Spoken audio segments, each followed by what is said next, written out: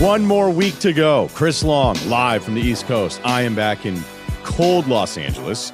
And today's episode of the Ryen Russillo Show with Chris Long is brought to you by State Farm. If you're fumbling with insurance, State Farm agents are here to help because with over 19,000 agents, they're local to you and available to help whether you connect in person, by phone, or through the State Farm mobile app. Agents are here to help, so go with the one that has coverage and agents you can count on. State Farm, talk to an agent today. Let's do a quick Chalk Media shout out. What do you have going on? The website, the podcast? Because the HQ looked to be just absolutely locked in week 16 yesterday.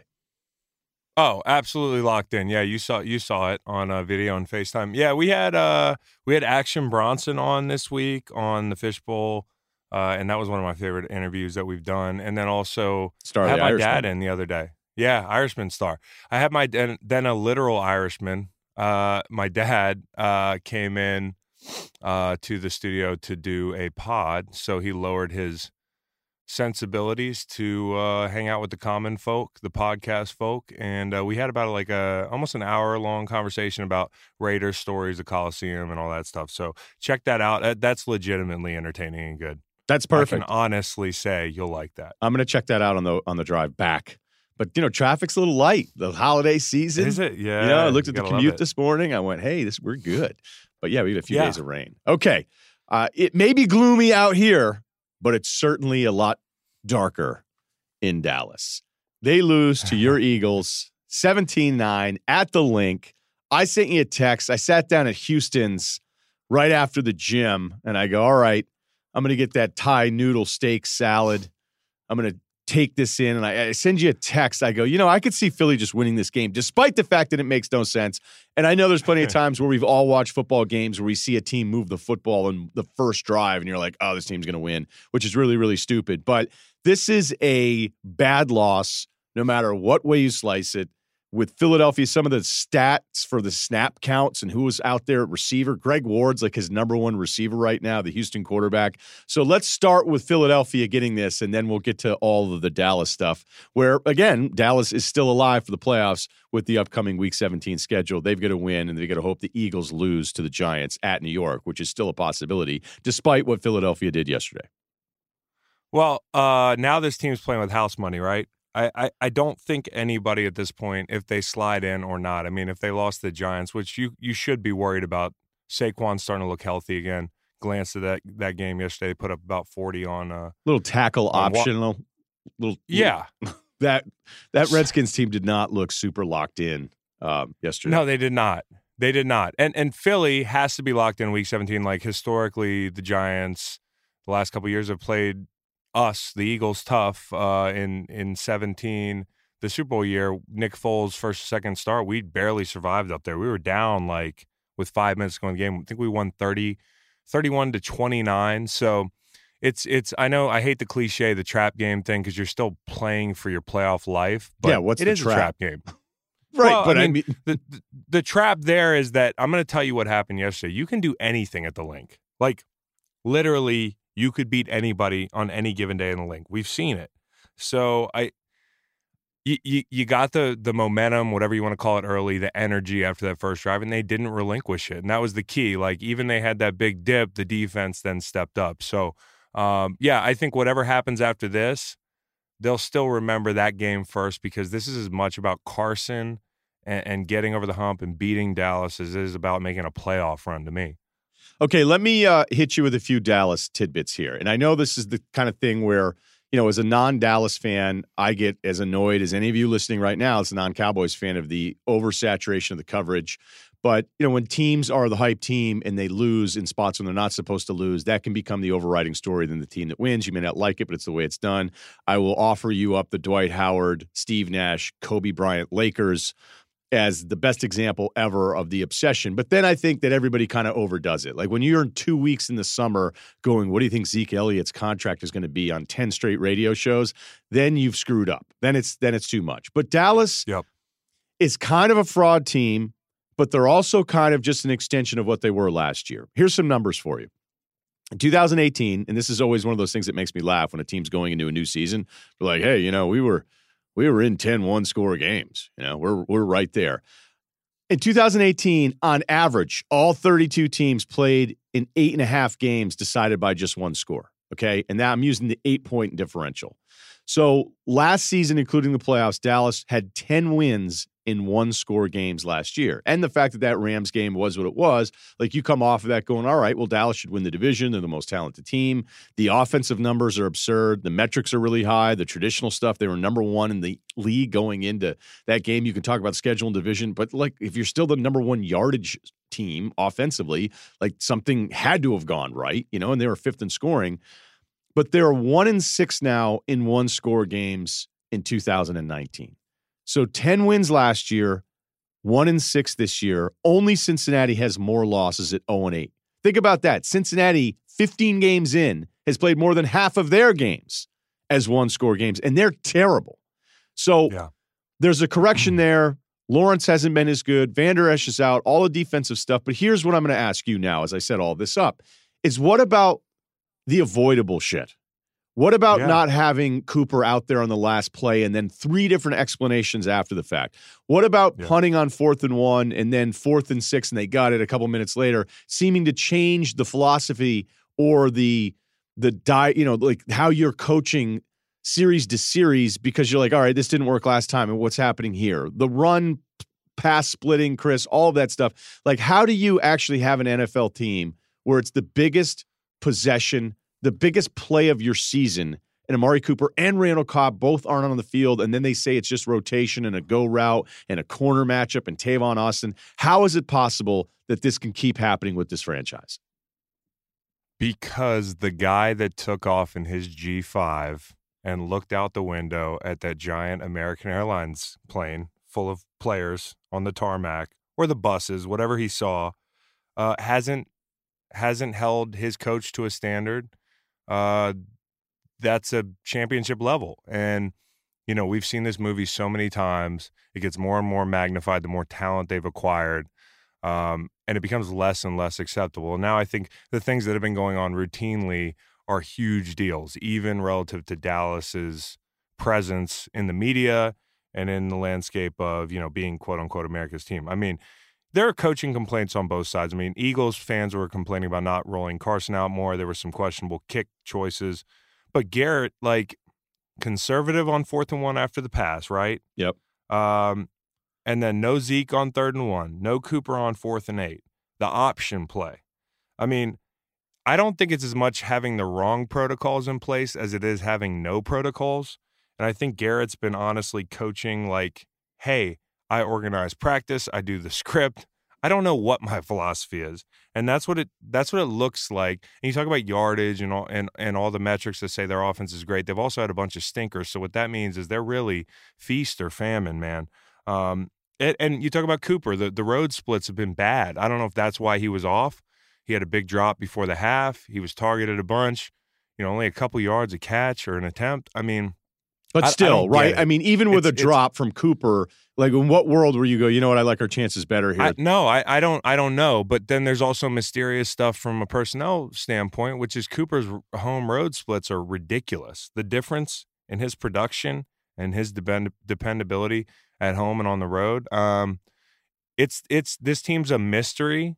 And I think we pay way more attention to it because they're talented, but they're just not a good football team. And I was wrong. I got fooled early in the year thinking that they were an NFC elite, like some light bulb was going to go off and they were going to be different from a standpoint of executing the easy stuff, as you mentioned. But that's how talented and tantalizing that group is. It really probably should have sunk in, or maybe we should have just, when they lost to the Jets and everybody's like, what the hell happened there? And it was week... Well, they lost me a lot of money that weekend. Yeah. I was in a hole that weekend. I was like, I really need just a winner. I'm going to take Dallas and money line. They can't lose. And that cost me. And I should have learned then. I should have learned later in the year when I picked them, didn't bet on them, but picked them to win the Minnesota game, or, teams have been getting well against the Cowboys. And the Rams, I think we fell for it because we overvalue the Rams. Last week, we're like, all right, they got back on track. Everybody got well against the Cowboys but the Rams this year. That's everybody's get-right game. And on the other end of things... Bears fans thought Mitch was good for a week.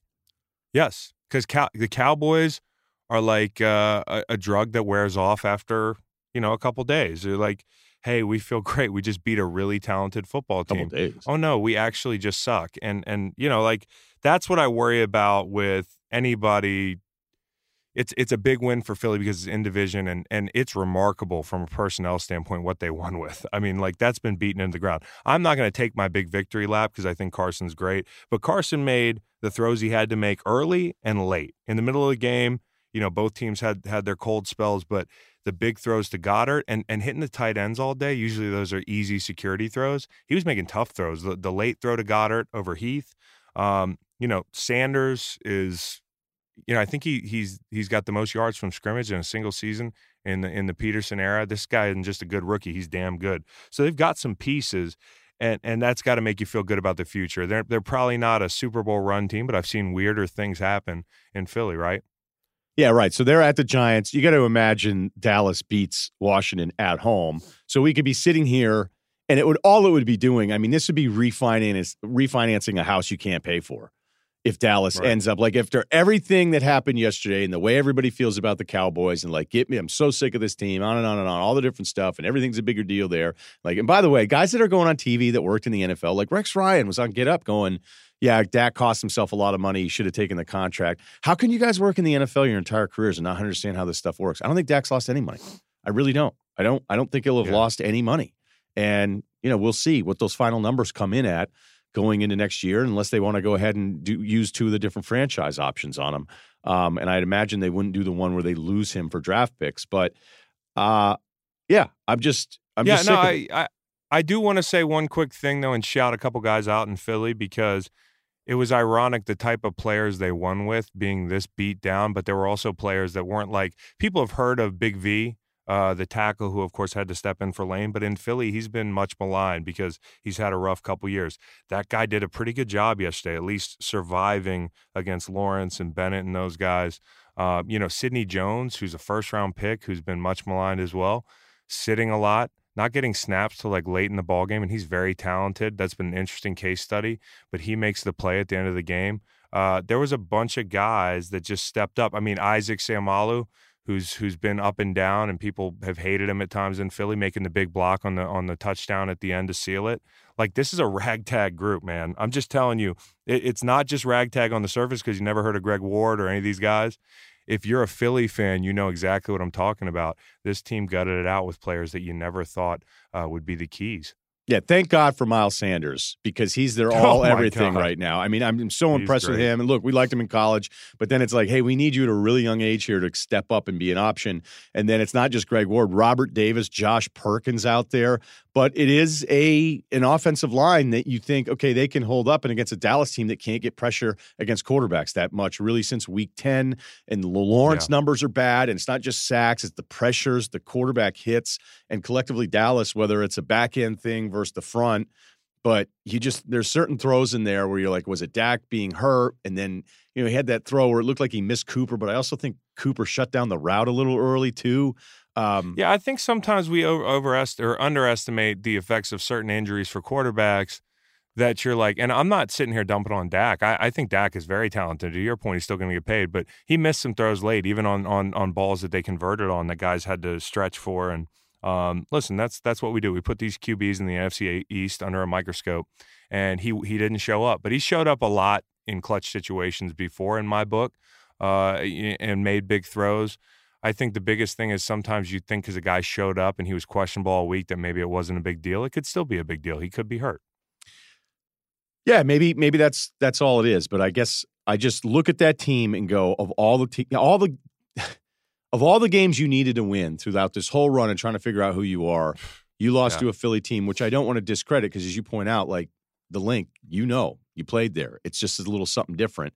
But I don't want to act like I'm surprised by any result except for maybe Arizona beating Seattle, which we'll get to a little bit later today. But to cap off the headline here, which is really where we should have started, had to be the worst plane ride with a lot of people chiming in, like to get stuck after if you're Dallas and think you maybe going to be stuck there all night. I can't imagine a worse thing unless you're Isaiah Thomas at Philadelphia being a Cowboy and having to stay out. Would you go out if you were on the Cowboys that night?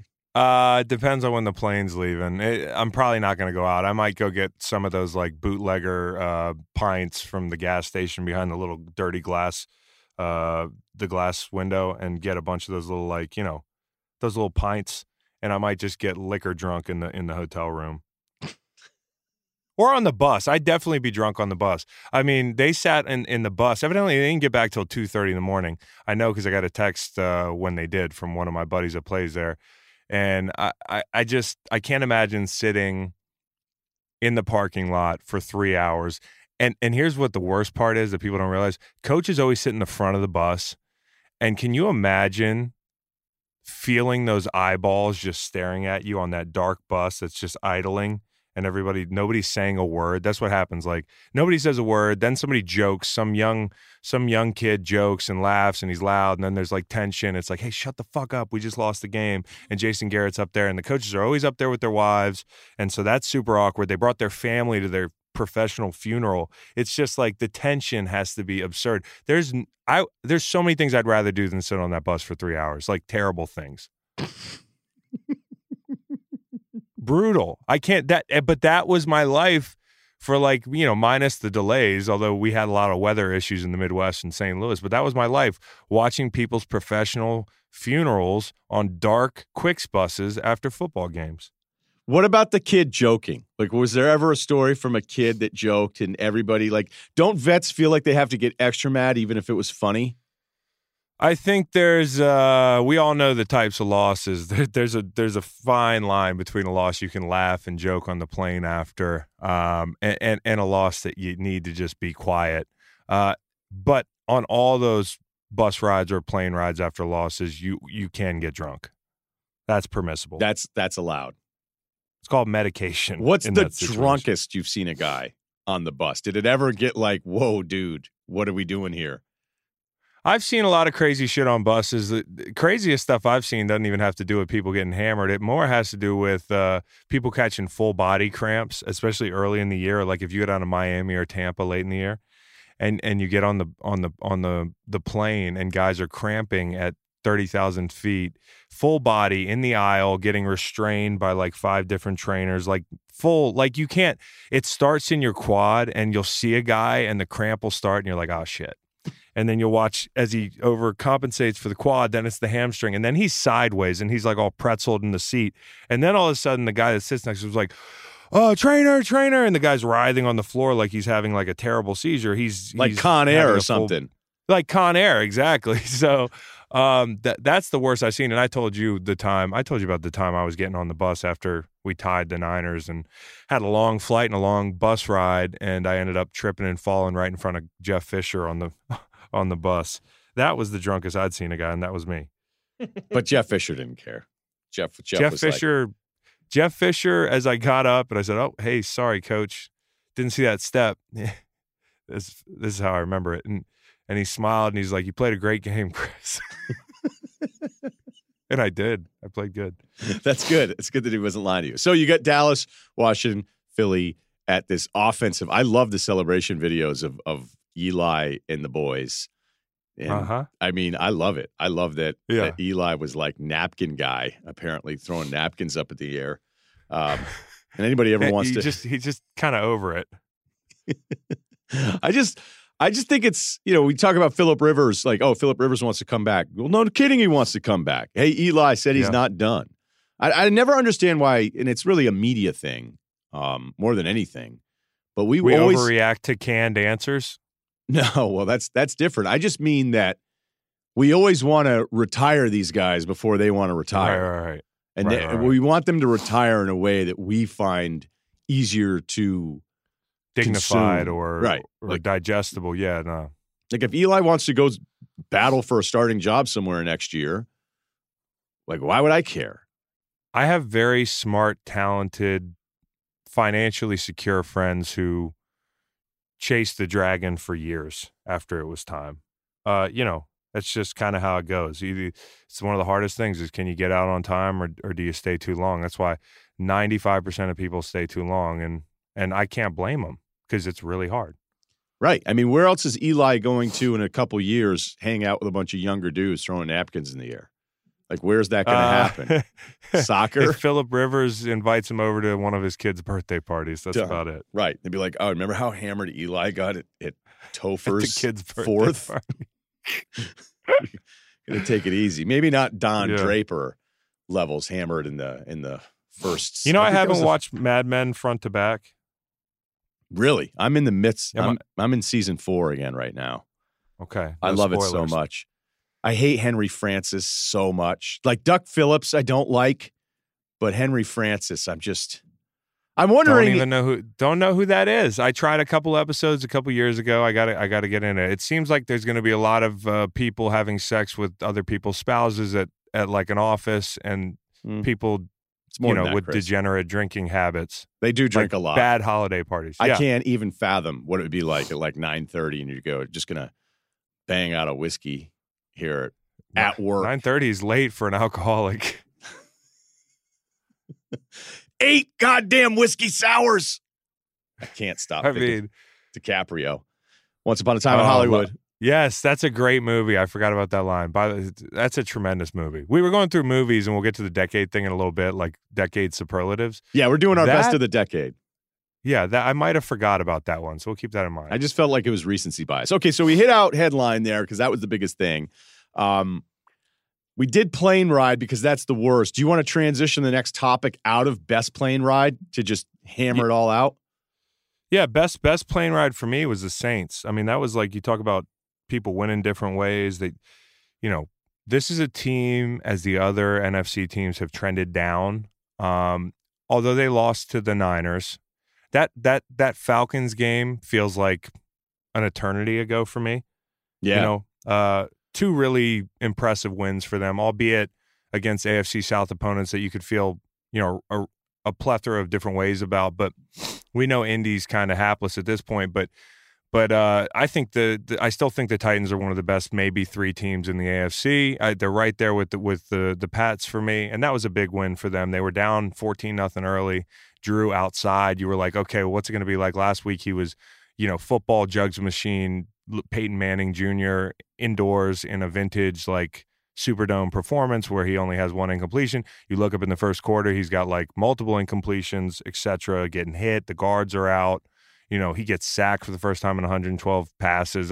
You're like, oh, this is going south. Now the Titans didn't have Derrick Henry, and that wasn't dumb to sit him because they didn't need him. This game there was nothing to gain for them, but this would have been the perfect game for Derrick Henry to be there with a lead, and they didn't have him, and the Saints were too much. That third quarter was electric for them. Right, and then there was the questionable fumble after the catch thing when they were down 31-28, where I go, I'm not convinced that that's always ruled a catch and fumble, and I'm not turning this into, hey, I love the NFL, but I'm going to tweet about how much I hate it all day on Sunday because I think there's enough people out there doing that. And you're right. I remember. Yeah, it's a saturated market. Yeah, there's just a lot of competition right there. If all you're doing is firing off, there's something wrong with this thing that I can't quit and I hate it so much, but I'm going to watch it obsessively and tweet about it even more. There's plenty of people that are doing your job. Right. Yeah, it's tough to stand out in that market. But when they were down 14-0, I'm like, wait a minute, did I miss something? Think seeding is still alive here for New Orleans. What am I missing? And 1 is still in play. Looking at some of the odd stuff, it's still more likely, I think, that they would end up at the 2 seed. We get a Monday nighter here and then the rest of the games. So a lot of the stuff's still in play. Are you saying that NFC. Predicated on the Hawks losing at home in Week 17? No, I'm the Packers have the tiebreaker. So can you break it down for me? Because I'm very challenged with these playoff seeding things. Okay, so the Saints are the 2 seed right now behind San Francisco, and that's temporary a hold, basically, because if the Packers lose to the Vikings the Monday nighter game, the Saints stay at 2. If they don't, because the Packers have the tiebreaker, then the Saints would be at 3. They're going to have the tiebreaker because of better conference record. To get to the number 1 seed, New Orleans would have to root for a Packers loss or a Seahawks win over the Niners in Week 17. I think both happen, right? I really do think. I think both happen. I'm more inclined to say the Packers lose up there. They haven't won in that building, and it's a little fishy to me because no Dalvin Cook, but but the line opened at like 5.5 or something, and I'm like, what's the deal here? Maybe they know something I don't know. You would think that no Dalvin Cook would. Yeah, they probably do. So I'm gonna say Minnesota wins, and I still think the Hawks, as bad as they've been up front, and as wounded as they've been, I think they have the Niners number. I really do. I could be dead wrong. Yeah, we can touch on that Seattle thing when we ask the question, is Cliff Kingsbury just a 7 now? Yeah. A little bit later, but that was an unbelievable win by Arizona. Speaking of really one nugget here on the Saints, though, looking at this deal with Michael Thomas, 145 catches. He's at 1,688 yards. He's 350-plus yards in the number 2 guy. He had 176 targets throughout the season. Hopkins is number 2 with 150. And then Burt Breer from the Monday Morning Quarterback, and we've had on the podcast, he said this. He goes, he asked Thomas, have you talked to Harrison? And Thomas's quote was like, shit, dog, I'm ducking him. Oh. No, I'm just kidding. That's funny as fuck. I don't know if people remember the background there. No, I mean, again, some people only call him Harvin Marison because they want to keep his name out their mouth. But I just thought it was really funny that Breer was like, oh, have you talked to Harrison? And then the quote from Thomas was actually, no, I haven't. Dude, it's hard not to like Mike Thomas. I mean, listen, when did he do the grill? Because the grill thing is amazing. I feel like it was last year for me. Was it last year? Whenever it happened, it was like, man, that's cool. I mean, he is all in with this grill thing. I mean, and it's a nice grill. I'm no grill aficionado, but that thing looks like it's probably pretty expensive. And I'm sure it's not. And cheap. he is fun to watch, man. The way he goes up and gets the 50-50 stuff. He also, there is no finds 50-50 ball with Thomas. There's no such thing. It's like 80-20 or 90-10. Yeah, so, he and Hopkins are the best 50-50 guys I've seen in the modern era at receiver. It's amazing. And on the Titans end of thing, I mean, they need to win this weekend. And I think if they win, it doesn't matter what the Steelers do. And I really do think if they get Henry back, they're going to be a tough out in the playoffs. Tannehill, you have to feel good about whatever the result is from a regular season perspective.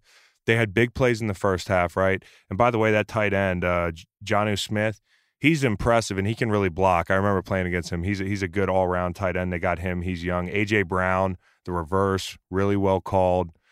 He's a total stud. So the future's bright there. And Tannehill made big throws in the second half when they had to counterpunch. So that's a good sign for Tannehill in the future.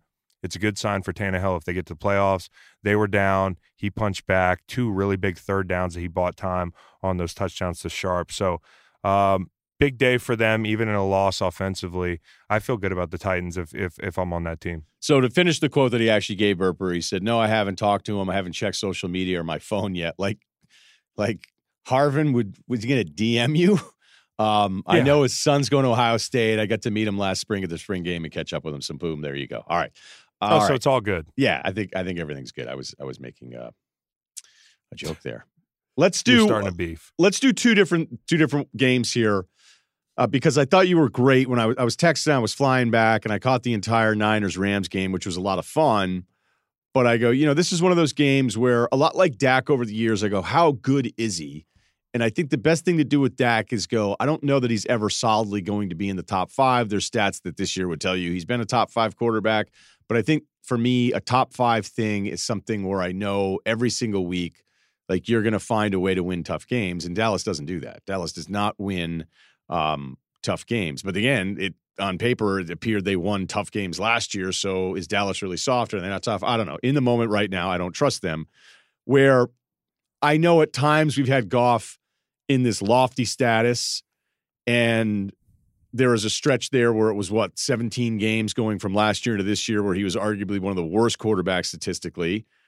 And then I look at their offense and go, is it just the culmination of shots where he can have 2 bad throws, but there's always going to be some crossing route that opens something up to Kupp or a great throw to Woods or some sort of go route with Cooks where the numbers are going to be good at the end of the day. And then Garoppolo has this awful stretch in that game where I'm like, what the hell's going on with this guy? And then they come back and win it. And so it looks like it's a 30-something game with both teams moving the football all over the place. But it's just San Francisco's gone through a brutal stretch here with the schedule, on like an unprecedented stretch of the teams they've had to play, and the defense is certainly not the same statistically. First 7 games versus the last 8.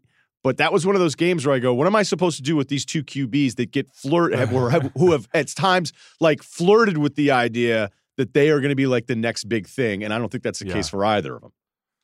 And sometimes that's okay. I think what we're realizing is coming off this this era of the elite 5 or 6 quarterbacks that were kind of clustered together in age, and you're seeing their twilights, you're starting to realize that a lot of these new quarterbacks in general, for a number of reasons, rely upon coaching and scheme. And, you know, as much as it is about the quarterbacks, and it's okay not to be a top 5 quarterback, your team can still win. So, you know, the Rams aren't dead. You know, the Niners are not fatally flawed. But these are two guys, and I do think Garoppolo, I'd probably rather have him than Goff. But these are two guys that are hot and cold. And you get great throws from Goff, but then you get like the pick 6. Really, that's also Fred Warner, who Warner is just, it is Fred. He's awesome. It's Fred. If it was an isolated incident, and by the way, Fred Warner, the Niners have had a lot of bumps and bruises, but one that they're not freaking out over as much as I would have thought would have been the Quan injury, because Fred Warner has emerged as this total stud. It's gonna be interesting to see how they play together or what when he comes back. So next year. I look at Goff and he throws that ball, which is not an isolated incident. We've seen him just carelessly dump easy throws. The screen earlier to Armstead, well, it wasn't to Armstead, but it damn near looked like he was throwing it to Armstead. It's a pattern where some of the easy stuff, it's like he takes it for granted. And I really think everything for him is predicated on getting him open guys. And you could say, hey, yeah, every quarterback's like that, but not necessarily. He can throw some nice balls to open players. And as we've learned, you can't take that for granted today. You know, with the Cowboys game, he struggled. He threw into a lot of tight windows, 20% all year. McVay, who's been shit on a little bit, you know, which is a new thing, has had him thrown into about 10% tight coverage, which is a league low, you know, through the first, 11, 12 weeks. So McVay's done everything he can to manage his quarterback's deficiencies, but that's kind of what both these coaches do, and a lot of coaches around the league. Shanahan's scheme's awesome. He's the new hot thing, right? And a lot of people are shitting on McVay on account of Shanahan, saying Shanahan's the guy McVay was supposed to be. Well, I would say it's a little bit earlier in this Shanahan and Garoppolo thing. I know you could say, well, it's technically year 3. It's not. I mean, you had the end of 16 or the end of 17, then you had all of 18, which was an injury, and then now you have 19. So people get a beat on people. I don't know if Shanahan's going to get figured out, but I think it's early to just write off McVay and crown Shanahan. I love what he's doing, but I can't. I'm not on the McVay hate train thing. Absolutely not. Both are really good coaches, and I was reading this thing the other day about the Shanahan tree from Mike down and Kyle, and then who's running what, and whether it's not LaFleur connected to it, and then McVay sort of connected to it indirectly, although McVay had success before Shanahan, and then what Tennessee's still doing post LaFleur, and some of the stuff that you're seeing, they're like, actually, a lot of these teams are some of the best offensive teams, the Vikings as well. So to just write all of this stuff off, and I mean, look, San Francisco's sitting there at 12-3. They win in Seattle. They're the 1 seed. They lose. They could be on the road in the wild card here. So a lot still at play for them against a Seattle team that hasn't played as well. But again, I know I keep pushing back the Seattle thing because I still that's a top 5 what the F result of the entire season. But it should be pointed out with the defensive slippage, because it is dramatic when you look at some of the numbers where you go, okay, this is where San Francisco's defense was the first half of the season, and this is where they're at now. Dramatic slippage. It's unbelievable what the stats are telling you, but it's, hey, let's play the Rams, the Falcons, which shout out to that crew, where they've just been salvageable. I think the Jets are in that Falcons award. They're the AFC Falcons, where you're like, oh, wait a minute. We still give a shit. Yeah, it's the We Still Give a Shit award. Going to have a 7-9 season? Like, how is that possible? But again, here's the schedule. Seahawks, Cards, Packers, at Ravens, at Saints, Falcons, Rams, and then Seahawks. That's a ridiculous second half. So yeah, I'm not off of the Niners. I'm just telling you they're different. No. They're a little different right now. Yeah, and you're seeing it with different teams. I mean, different teams are coming back down to earth, and that's one thing. Being realistic about a team is not a slight. And I know Niners fans who had been disrespected in their minds for a while in the public eye. I don't think too many people. There were some people who called this, but not too many people called this ascension this quick. I will be positive though about the Rams. Who would have thought that this late in the year, a month or two ago, that they'd not give up a sack? I don't think they gave up a sack to the Niners the other night. So the O-line, they're starting to stabilize that, and you're going to need that because, like with Goff, everything's late-breaking stuff, like the deep crossers, play action. So everything's predicated on him buying time unless McVay wants to retool this thing and make everything a quick timing offense. I don't know if he sees the field well enough for that. So it's important that they stabilize that.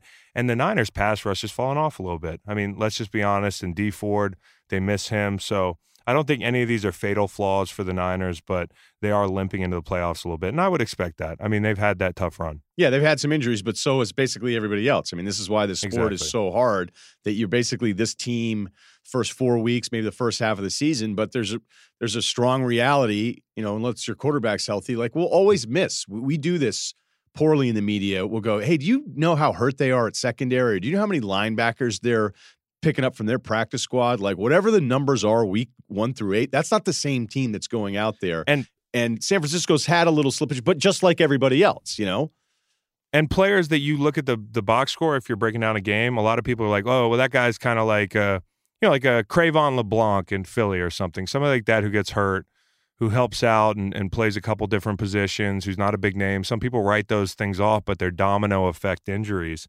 And late in the year, the attrition of not just the big injuries, but the guys who do a couple different things and throw off the entire, like a swing guard tackle guy or something like that. I mean, teams are missing those guys. But I will say this, because I have very fairly heard a critique of our pod here this year, that we don't talk good about the Niners enough. I think at times I haven't. Jimmy Garoppolo made some big throws down the stretch, and that's the difference right now is he's had these moments, and he's had better moments than a Goff. And while he's had some low, the 2 3rd and 16s, you're like, they okay, this isn't going to happen. A 3rd and 6. No, right. They hadn't done a 3rd and 16 in 50 tries. Do you know how many 3rd and 16s there are in a game? Probably on average 1 or less. So it's been years since they. I mean, if that's true, what I read, 50 3rd and 16s, they got 2 of them, and he stepped up, and that was his moment. I got to imagine when there's a busted coverage and Jalen Ramsey's coming over to talk to you, that's going to be a lot of fun. Because that's basically what led to the game-winning field goal and that Sanders deep throw. I want to do the Bills-Pats, little leftover thing from there, and one defense that actually deserves some credit here. We're not going to spend a ton of time on because talk about evolving teams and units and getting better or getting worse, and it's hard to get better at times. We'll do that. And then is Cliff Kingsbury no longer as hot as we used to think he is with that amazing win? But let's hear first from our custom segment here from State Farm. And now it's time for the State Farm Safe Bet of the Week. The New Orleans Saints, you can count on. Now, originally when I was looking at this, because they're getting really adventurous with these all season long. It's gone well. And I wanted to go, you know what? It's going to be a safe bet is the Eagles actually lose to the Giants, the Cowboys beat the Redskins, and they get back into the playoffs, and we start talking ourselves into the Cowboys again. But that doesn't feel really safe. Feels too dangerous. So I actually can't go ahead and do that one. I did want to do it, but I still can't fathom. Now, it's probably going to happen, and then you're just going to be like refinancing a house that you can't even afford. Speaking of insurance on a home, if you're fumbling with insurance, State Farm agents are here to help because with over 19,000 agents, they're local to you and available to help. Whether you connect in person, by phone, or through the State Farm mobile app, agents are here to help, so go with the one that has coverage and agents that you can count on. I'm going with the New Orleans Saints. Now, why am I doing that? I'm talking about a deep playoff run. Now, the seeding is all over the place. I mean, the Niners could be the number 1 seed or ended up playing on the road in Wild Card Weekend. But New Orleans going into that Tennessee game down 14-0 on the road. We know the splits for that offense. What are they like outside of that dome in a hostile environment in New Orleans? Well, they bounce back in a big way, especially with a defense that's just better than you think that they are. The Saints defense has been a top 10 defense and actually trending in the right direction for a few weeks now, despite the loss of Davenport on that defensive line. But Breeze to Thomas is the most dangerous 1-2 combination in the entire league. And Alvin Kamara even got back into the end zone after looking like like he was never going to score from the red zone after long stretches this season. And I always think it's funny whenever we do this thing where we go, oh, the Saints, you don't want to play them. You know who you don't want to play is any of the NFC teams for the most part, except for the NFC East winner, because the rest of those teams are all really good. I mean, hell, I'm not even sure what's going to happen with Seattle and San Francisco as the Niners have to go on a road and finish off a brutal second half schedule that they've still navigated through and could still be the number one seed. But I'm going to go with the Saints with back-to-back road wins away going into the playoffs as a 2 seed is the team that you want to count on. State Farm, talk to an agent today. Okay, Steelers, this is something you've been on. Are the Steelers the best defense in the NFL? But it's not going to matter now. No, it doesn't matter, and it's been wasted. But I think, and there'll be people who are like, well, you're just being reactive. Of course I'm being reactive to what I see on the field. What I see on the field is that they're the best defense in the league just because they have had the least to work with from a complimentary football standpoint. They're in bad positions regularly, and they continue to make big plays. And again, TJ Watt, it's not just the 13, 14 sacks he's had. A ton of players have that many sacks in a year, but it's been the timing and the clutch gene that he has. A lot of rushers don't know when to have a big rush. I know that sounds simple, but a lot of rushers don't have that thing where they're like, okay, this is the situation that I use the move I've been saving up on, or this is the situation where I need to dig a little bit deeper. That's all sounds cliche, but I promise you, there's a lot of productive rushers who don't show up in big moments, and TJ's done that time after time. The forced fumble before the half that ended in points, but they didn't have enough. And now it's gonna be interesting to see if Baltimore rests their starters, or if they're like, I'm gonna sprinkle a couple in still because we don't want our rivals in the playoffs. But that would be kind of counter doing what I think would be the smart thing and letting the Steelers win, because I'd rather see the Steelers in the playoffs than the Titans. Yeah, the Steelers still alive, but that loss to the Jets, just brutal, especially now. And this is my whole thing about exposed quarterbacks. The more unknown you are and the more everybody starts falling in love with you, and Kyle Allen's a great example of this again. It's like, oh, we're good, and then you start going, do we want to move off of Cam Newton this soon? Like, we only owe him 1 year of money. Like, we're just going to go ahead and eat that because we thought Kyle Allen, darted around a little bit in the beginning of the year. And Duck Hodges is a mess, and Mason Rudolph is not a guy either. And they're still alive at 8-7, but there's a few things they need to have happen where they could beat the Ravens because the Ravens don't need anything, but they're going to need the Titans to lose to the Texans. Certainly not impossible on that one. And then there's another version of it where it's like 4 teams, including teams. I wonder which game is early and which. I wonder if there's an early-late split there so that the team knows. Because a lot of times if you're playing at the same time, it can get really weird on a week 17. But if you have a 1 p.m. and a 4 p.m., you know the difference. I'm looking at it right now. No, they're both at the same time, so they're both in that 4 Eastern window. So sketchy, weird Week 17 stuff.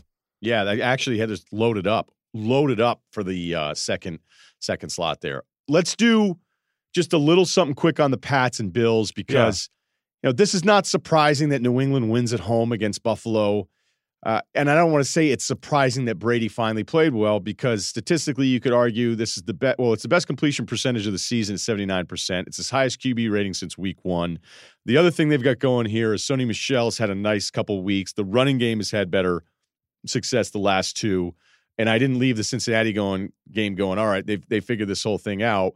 But, Josh Allen had a few big plays. I feel good about the Bills. But nothing really is going to change my mind of like what I think the Pats offense is. I just don't think it can stay series to series with Baltimore, Kansas City. So even though, you beat Buffalo at home and this division stretch is unbelievable and it would be almost 20 straight years if it weren't for Brady's injury in 2008.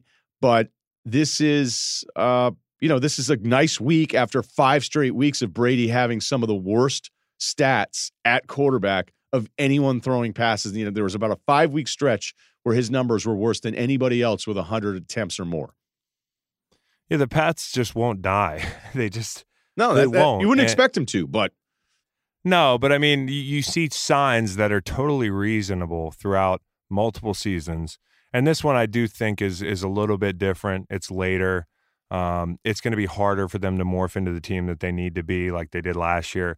But you can tell they're trying, and that's the crazy part. They're just willing their way, just crawling, like scrapping, whatever they can do to be a team that establishes the run, They're trying to will trust between Tom and the receivers. You can see Harry getting a lot of touches last week, a lot of touches. And I think he'll get a ton this weekend, as conditioning for the playoffs. I think you force a lot of balls to young guys this weekend to try to get ready for the playoffs and build that trust even more. But it's like they do whatever it takes on defense. They started off, they were this, historically good defense. They're not that, but they do whatever it takes, and they're still very good. And, Allen did some good things. He also was very inaccurate. The Bills struggled on third down.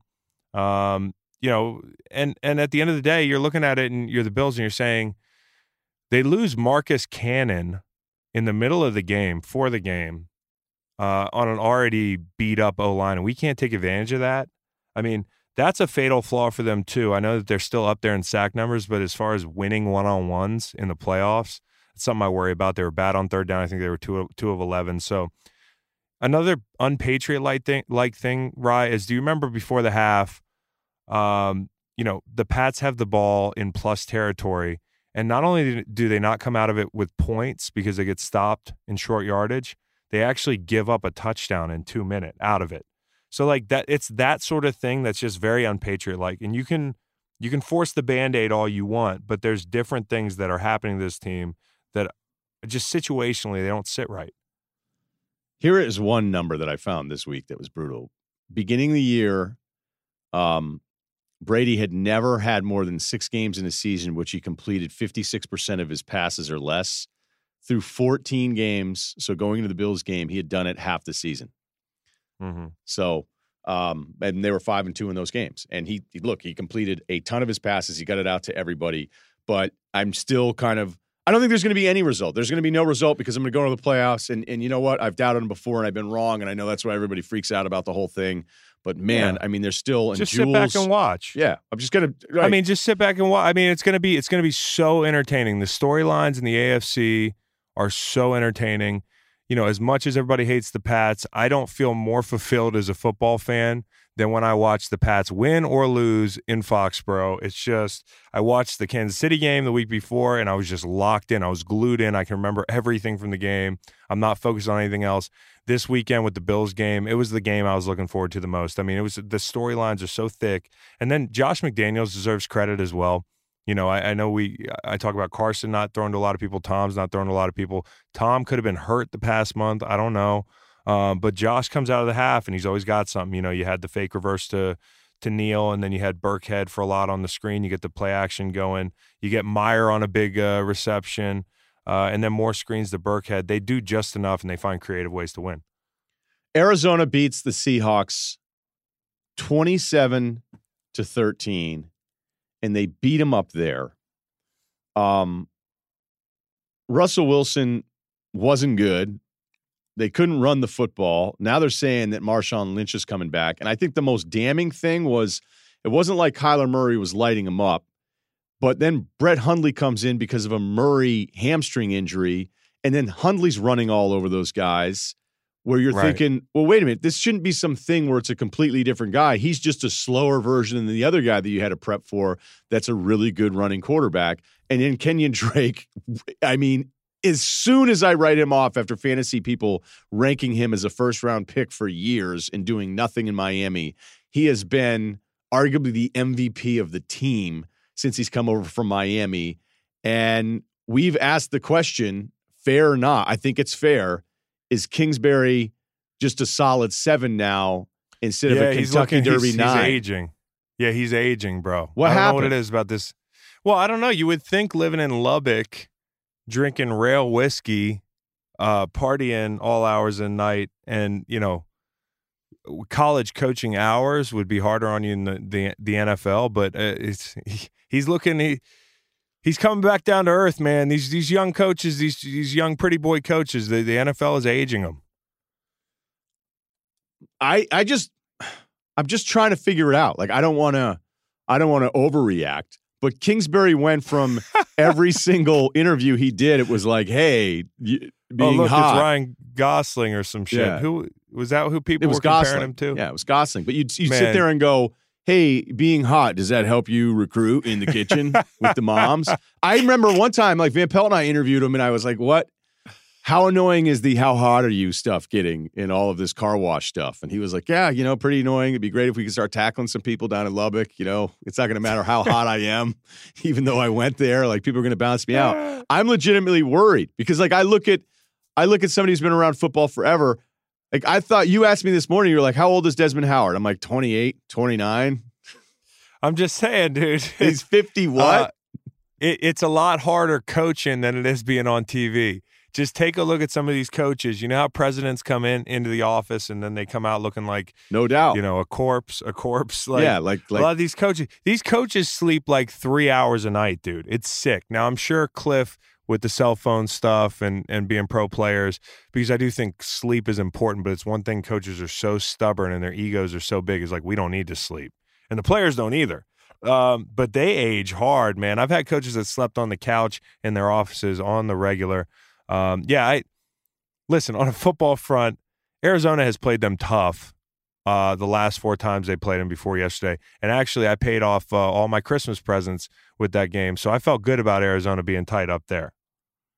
Well done. Well done out of you. Yeah, now, boy. Seattle, they lost to the Rams after they beat the Vikings at home, and you go, all right, this is the Russell Wilson. It's always weird after those games where everybody watches, and then the next day, every show's like, hey, who's awesome is Russell Wilson. Like, what are you doing? Like, like, what are you talking about? Then they get blown out at the Rams, which was just ugly. I mean, they got dominated in that game. A close one with the Panthers. You're like, oh, the West to eat, and then they weren't even close in that Cardinals game. So that's 3 straight weeks where it hasn't been really impressive, and now they're going to beat the Niners at home, is what you're saying. I think I actually like them at home, week 17. I don't know if this was a look-ahead game for we do this cliche thing, so I'll do it. Maybe it was a look-ahead game. I've never thought the Seahawks as a team were that good this entire year. I mean, like, I respect their ability to beat people because they can be really rangy in how they play. They can implode. They can put the ball on the ground. I don't know what's going to happen with Chris Carson. That's a big deal.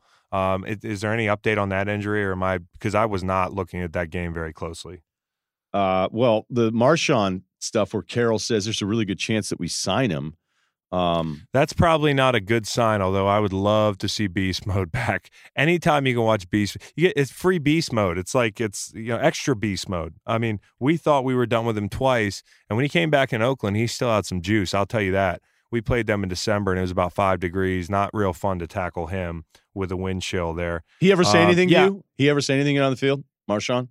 Yeah, all the time. We played against each other a lot in St. Louis. He's one of my favorite players to play against. Our Rams defense and them had some real battles. I got his jersey, a Raiders, a Bay Area Marshawn jersey that's going to be top shelf in my man cave. The last time we played him on Christmas in 17. So I really like Marshawn. Yeah, we know each other from a long time. But does he, because you liked each other, would he be less reluctant to tell you off, or would he? Does he tell guys off? Does he do the intimidation thing? Like, what does he do? No. He just has fun and talks shit. Like what? Give me an example. I mean, like, I'm not a huge fan of. Yeah, some of it's vulgar, but it's still fun. Like, come on, there's got to be something that's kind of funny that you can share where you're not like. No, there's nothing I want to share about what me and Beast. There's just not. What did you say to him? What about something you may have said to him? I might have talked shit to him when I ran through him on a blitz pickup where they slid the line down, and I kind of ran through him and grabbed Wilson and pulled Wilson down and Marshawn down. So I talked some shit to him there, but it wasn't usually something where it's like, hey, although I know that we respect each other, I'm not going to go talk shit to Marshawn Lynch and get him mad today. I mean, he's not going to get mad, but I'm just not even going to don't pour gasoline on that fire. He's one of those players you don't want him to get rolling. That's fair. That's totally fair. I mean, yeah, it's fair. Also, Chandler Jones, man, hats off to him, man. This guy has been just getting buckets in obscurity. I think he has 19 sacks now. He had 4 yesterday. Nobody talks about him, and that's not a cliche. Nobody talks about him. Now the team isn't really. Yeah, and that's the way it goes. But he's at 19 now. Just past. Shaq Barrett's slowed down a little bit there, 16.5. I think he was going to have one, but he got called offsides. He may have been offsides for like a day. in that first game that we saw where Jameis just starts us right off with what we thought was back-to-back pick sixes. That would have been incredible. I wish I had his conscience. If I had his conscience, like, it's dangerous to think, how you would operate in life. Yeah, imagine. If you were like right. I mean, you'd be sitting there at Beyonce and be like, how did you get Beyonce? Be like, well, I asked out the first two childs. Yeah, and then, what? Like what? Yeah, I just was at a party. I do want to say though with the Hawks ride though, the only reason I thought that they could make a run was home field advantage, and if they can't beat the Cardinals week 16, and again, could it be a look ahead? I don't know. We'll see. Week 17 is huge because if they can at least look good week 17, they're not going anywhere. Like they could lose in a shootout, and I'd still feel decent about them, but to lose in the same fashion they've been losing, I wouldn't feel very good about them going into the playoffs at all. I just the formula up front on both sides of the ball, they've struggled. How do you not get the ball to Metcalf and Lockett for like most of the game? They got 0 catches in the second half. That seems head scratching shit. That seems impossible. And Metcalf really has become the guy a lot of people didn't think he'd be out of the draft. And the Lockett numbers, the Wilson Lockett numbers over the course of the season, that's been other than Breeze and Thomas, I'm serious. And Watson, Hopkins, I guess you could argue, but there's some success rate stuff with Lockett that's actually a really special 2-guy deal there. All right, let's get all the fun stuff, the decade stuff. I do want to share. Do it. Yeah, the text thread too that I thought was a little funny based on the coaches. But first, we're going to hear from DraftKings. Okay, before we get to this all-decade kind of stuff, before it's kind of all over the place to close out the pod, I want to remind everybody that I'm doing a Christmas Tales from the Couch. So I'm going to watch all the games except for probably the Rockets and take notes, go over stuff. Some trade tidbits. Is Zion going to play this year? Just some post-Vegas showcase nuggets of intel. That I'm just going to be a dude watching games, taking notes, and I think I'll tape it late on Christmas night, and then we'll hopefully have that thing ready to go because I don't know what the turnaround is going to be on somebody else. Kyle, who am I sending this to? Am I sending it to you? This to me. Who else, man? All right. Well, I know I don't want to screw up your family stuff or whatever's going on, but the earlier we can get that on Thursday because I'm just going to tape it on the Tascam and send you the file. No guests, Tales from the Couch. It may be great. It could be nauseating. One take. For both, it's going to be one take, just a guy going. So it may be an easy edit. So that's what we got coming up on Wednesday into Thursday morning. So anyway, DraftKings, it's Christmas time, so you know what that means. Basketball all day long. To celebrate the holiday, DraftKings has its biggest basketball contest of the season to date, plus an extra stocking stuffer. DraftKings is giving new users a free shot at the $1 million top prize with your first deposit when you put in the code Russillo, Russillo, during signup. Draft your lineup and feel the sweat like never before. Every shot, every rebound, and assist mean more with a DraftKings lineup on the line. It's simple. Just draft your lineup under the salary cap and see how your team stacks up against the competition. Let's see. How about Toronto's comeback, by the way, against the Mavs? That was nuts. Just real quick, in case you guys missed that one, 110-107. That was an incredible tip split one time with my buddy Hartford Pete. We were bartending one night, and we're counting out the tips, and I had done a lot of the work, and he was like, here, it's the extra $3 is you, 110-107. So one of our mutual friends was calling him 110-107 for a little while. All right, yeah, so the Raptors down 30, I think, with 2 minutes left in the third. They outscored the Mavericks 47-21, and the Raptors did this without Pascal Siakam playing, and they were missing somebody else too. So just an incredible game. Kyle Lowry, positive things all around. Okay, so back to DraftKings. Enough about that. Download the DraftKings app. Oh, I haven't picked somebody who's going to be awesome. Never mind. So back to DraftKings quickly here. Let's go. You know what? Let's go Jason Tatum against Toronto. Because Tatum, who went from, oh my God, this guy's going to be amazing, to what the hell's going on, to wow, he's great again without Kyrie. How come he's having these bad shooting nights? He's in a bit of a groove right now. The double wing thing for the Celtics, the 2 seed right now in your East. I'm going to just say go with Tatum. even though I still have like more reservations about him than I've had before. I don't know what that's about. All right, download the DraftKings app now and use my code Russillo, Russillo, and play free for $1 million with your first deposit. That's code Russillo to play for free, $1 million with your first deposit only at DraftKings. Minimum $5 deposit. Eligibility restrictions apply. See DraftKings.com for details. Again, the code is Russillo.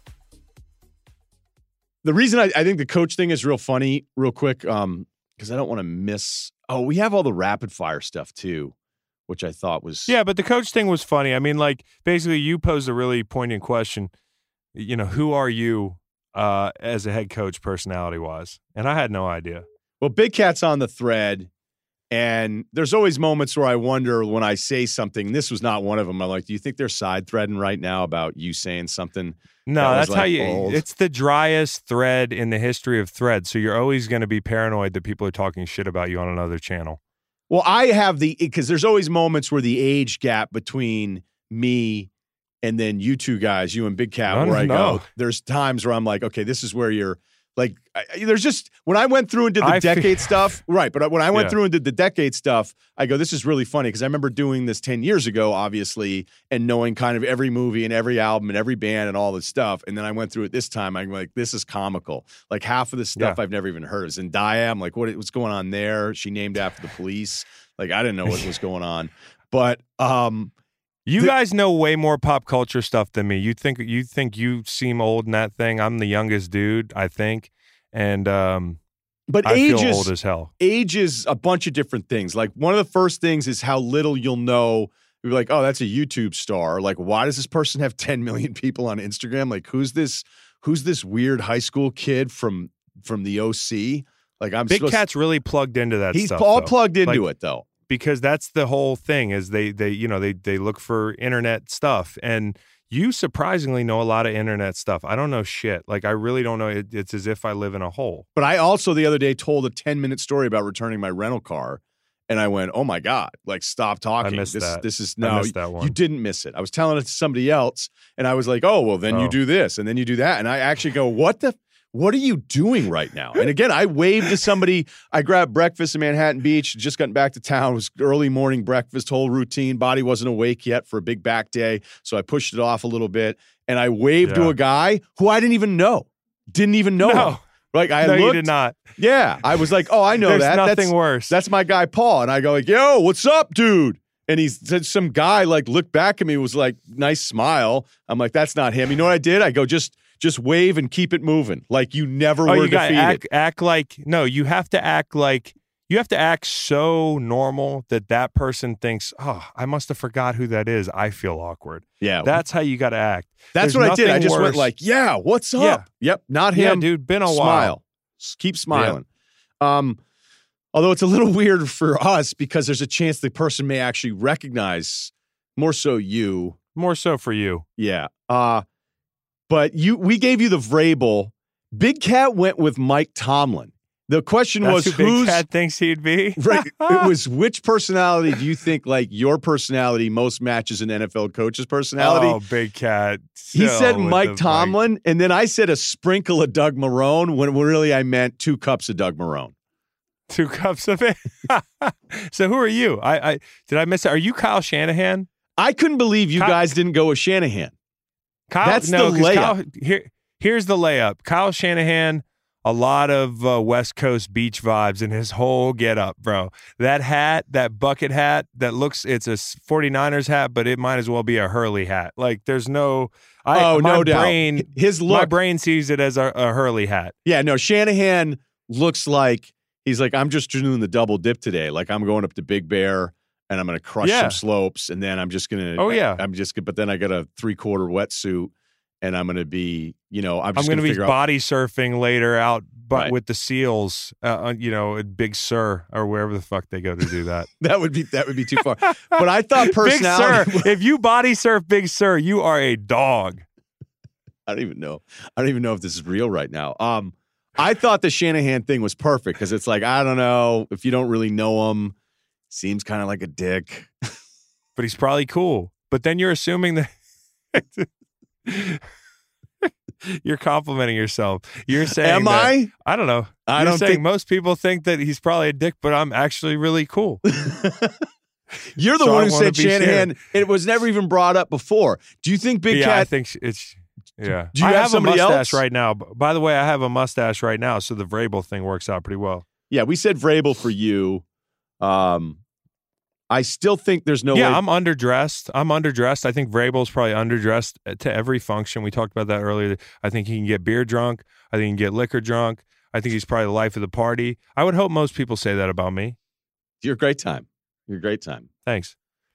And even if the night's getting loose, you keep it on the rails. So that's I try to keep it on the rails. Okay, so there you go. I don't know if Big Cat really thinks he's Mike Tomlin. Mahomes, the draft pick thing. Do you love it? Oh, I do like seeing Mahomes have a little shit to him, which is I think it's dangerous for the rest of the league. He's starting to feel himself again, and that team's getting healthy. And the defense has given up 17-9, 16-3-3 the last 5 weeks. Scary team. Yep. They might be the best team in the AFC right now. Okay, so we got that one. Speaking of the best team in the AFC, your number 1 seed, Ravens. That was hysterical because I'm like, wait a minute, is this going to be a bad game here? Baltimore started with a turnover on downs, a fumble, 2 punts, and then at the 2-minute warning, 0 points. And then... No, it was unbelievable. I checked my app. I was sitting with a buddy watching the games. I'm like, what the fuck is going on with Baltimore? He's like, yeah, I guess Lamar's having a bad game. And then pull it up 2 minutes later, he's got 176 and like 2 touchdowns or 3 touchdowns, and they're up, 14, 20 points. Almost no points at the half. They finished with 481 yards and 31 points. Do you think Burrow was watching Miami and Cincinnati, which may be the most entertaining game of the entire weekend? Oh, it was a real barn burner. And Cincinnati went full like deep cover, like method acting, to not appear to be tanking. They came back from 3 or 4 scores down to force OT and not implode in OT, but lose in OT. So I do think Burrow had to be watching, right? Burrow probably wants to play in Ohio, right? He's never going to say that. Unless he just doesn't want to play for the Bengals. Burrow would be the type, and, listen to Burrow's interview on PMT, like he's not afraid. He might be the guy that says it, but now it comes down to, I just wouldn't want to play at Cincinnati. When that dude put the X on the end of his name and ran out of the tunnel with a rose, looking like Tim Robbins in front of like 90,000 people, just like ice in his veins. What is he doing? Like the double Richard Nixon peace signs. He was like clapping and then doing the peace. I was like, this guy's got it, dude. He's just got it. This is his moment. I don't think he's afraid of anything, to your point. So I don't think Cincinnati scares him. In fact, I think he wants to play there. In the interview with those two guys, they were like, when did you think you could possibly win the Heisman, right? And he's like, well, team. He goes, but after the Texas game. I'm like, dude. I'm telling you, dude. That was the second week. And, he kind of screwed up. Like, I was on the LSU sideline, and after they got up, he started waving goodbye to all the Texas fans. I was like, oh, You're doing that. You're one of those guys. You're doing that. And then, meanwhile, Texas is throwing for a touchdown and lining up for an onside kick to try to tie the game. Okay, so I think that's all the rapid fire stuff we needed to do here. I got to ask you this, though. Everybody has sent me the mic'd up video, like a bunch of DMs. You're mic'd up. You're next to Malcolm Jenkins, and then you come over to say, it's a weird thing because it's almost like, is he telling you, or you thought he was telling you to stand on the other side of him? No. So what happened? So that's before the Chicago game, and the playoff historically, game. Yeah, double doink, which, by the way, there was a double doink last night in that game. If you didn't catch it, it was awesome. Bears I was sitting on my couch like, oh, they're showing the play. There I am. I used to play football. But yeah, like Malk and I would stand next to each other, but I would be on his left. And it was almost like, it was almost like flight pattern. It just became one of those things like, I better not stand on the left. Am I superstitious? No, but I'm going to stand to the left of Malk every game in the coin toss. Or in the anthem. So I thought he was either telling me that the captains were about to go out or that I was on the left. So I'm about to go behind him and stand on the left. But when I found out he's mic'd up, I always go with, hey, how's your rash in your groin area? That's just my move. And I executed it pretty perfectly. Does Russell Wilson think he's been mic'd up his entire career? I think Russell Wilson's mic'd up everywhere. Yeah. Because some guys on mic'd up, when people were doing the mic'd up thing, and then it always blows my mind, or it also just reinforces how little people do pay attention to certain things. Where like somebody who I'm like, yeah, I knew this for like 6 or 7 years, but I know, and I'm not talking about Russell Wilson anymore. There are guys that are mic'd up that are different, become totally different when they're mic'd up, right? They morph. There are guys when cameras are around that morph, and I used to be entertaining, engaging with the media, but I'm also hopefully just me. I didn't like being mic'd up because it's really hard to be you. Like, one, you could say something bad. Two, you could sound like a cornball, and it's almost unavoidable sometimes. Like, people are going to assume and look at it through the lens of, oh, this guy knows he's mic'd up. So, I mean, it is what it is. Hey, Russ being mic'd up, a lot of people shitted on him, but he sounded like a video game quarterback.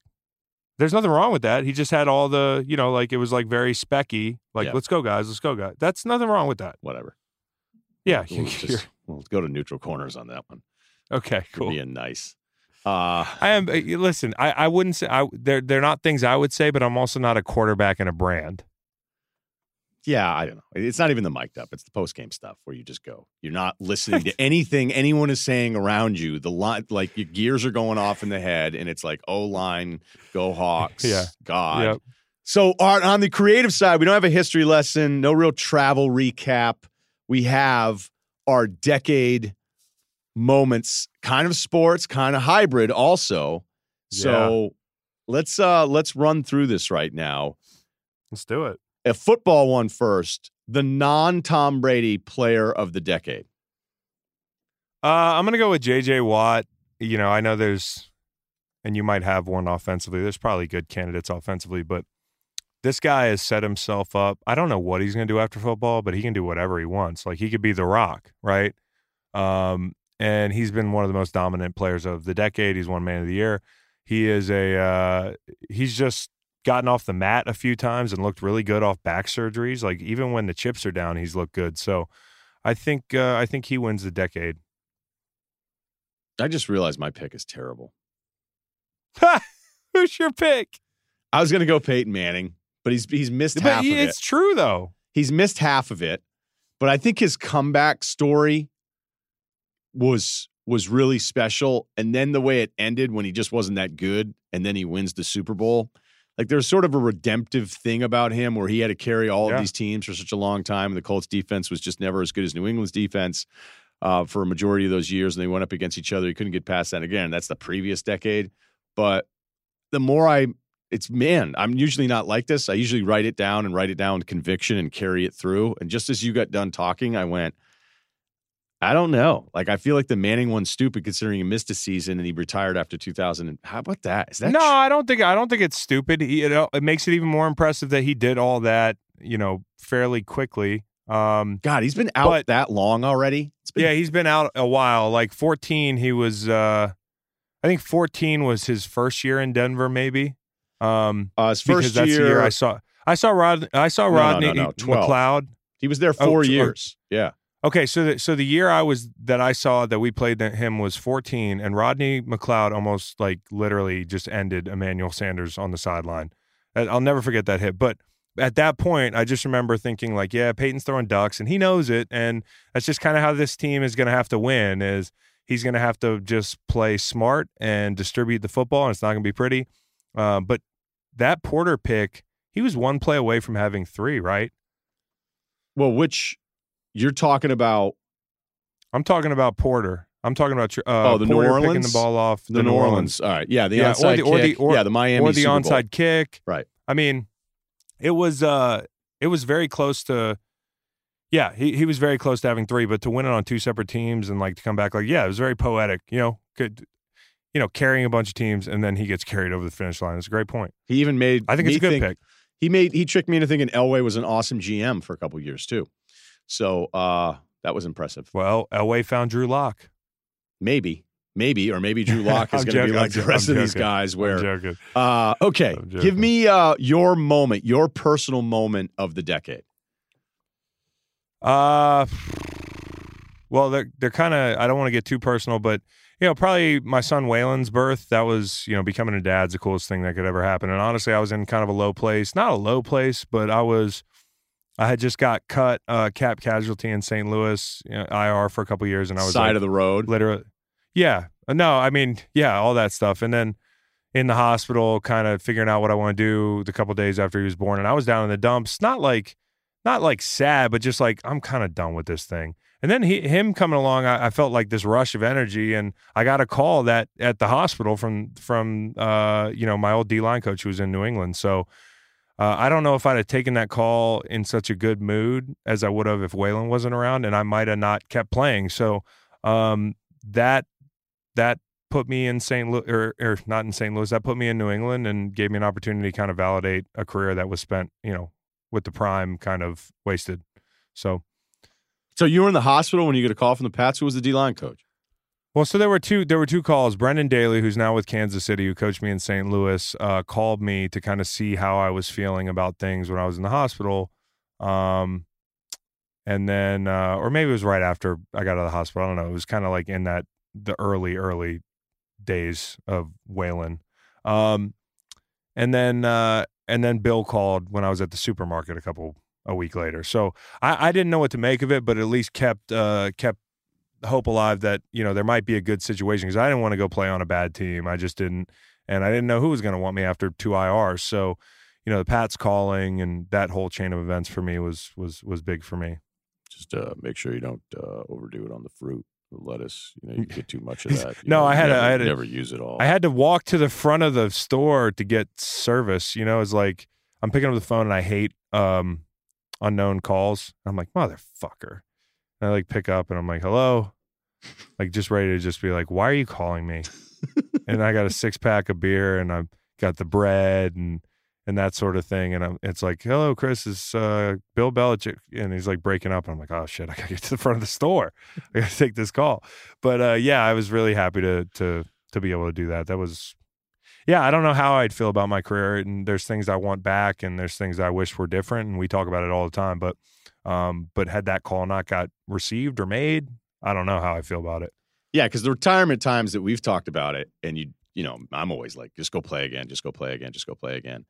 Because that's just the way I would. But I'm not the one whose body was getting beat up that way. Yeah. But it's just amazing to think of where you were and unfulfilled, and the St. Louis stuff I know did not go the way you wanted it to go collectively for a bunch of different reasons, and the injuries in the middle of your career that drove you nuts. But 2 parades later, and give me a break. Life is good, dude. Life is good. I don't have anything quite on that level yet, but I always tell you I haven't peaked yet. So it's a little different. It's all relative, dude. It's all relative. It's all relative. It really is, dude.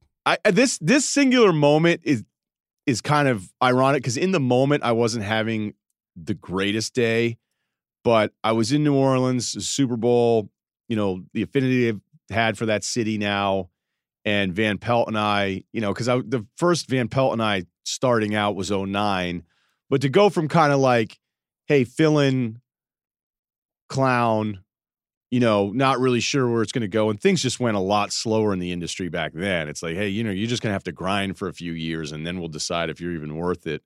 And then for Scott to be like, no, we weren't even friends. He's like, I think you're really good. And then Tirico called me. He goes, I've been listening to you a lot more and more on the weekends. He's like, you just keep doing whatever you're doing and you're going to be a star. And those things meant a lot to me, because you're still like, you're turning 30 and you go, is this going to be worth it, man? Am I going to be grinding out? Am I going to be doing stringer stuff from Fenway Park at 45 years old? Like, I don't want to do that. No offense to the stringers. But there was this moment we were in New Orleans. Van Pelt and I are hosting it. We had these really cool pictures taken of it. We were in the House of Blues, and we're in that city. And we're winding up a really cool week of shows. And Joe Montana shows up before we're going to introduce him.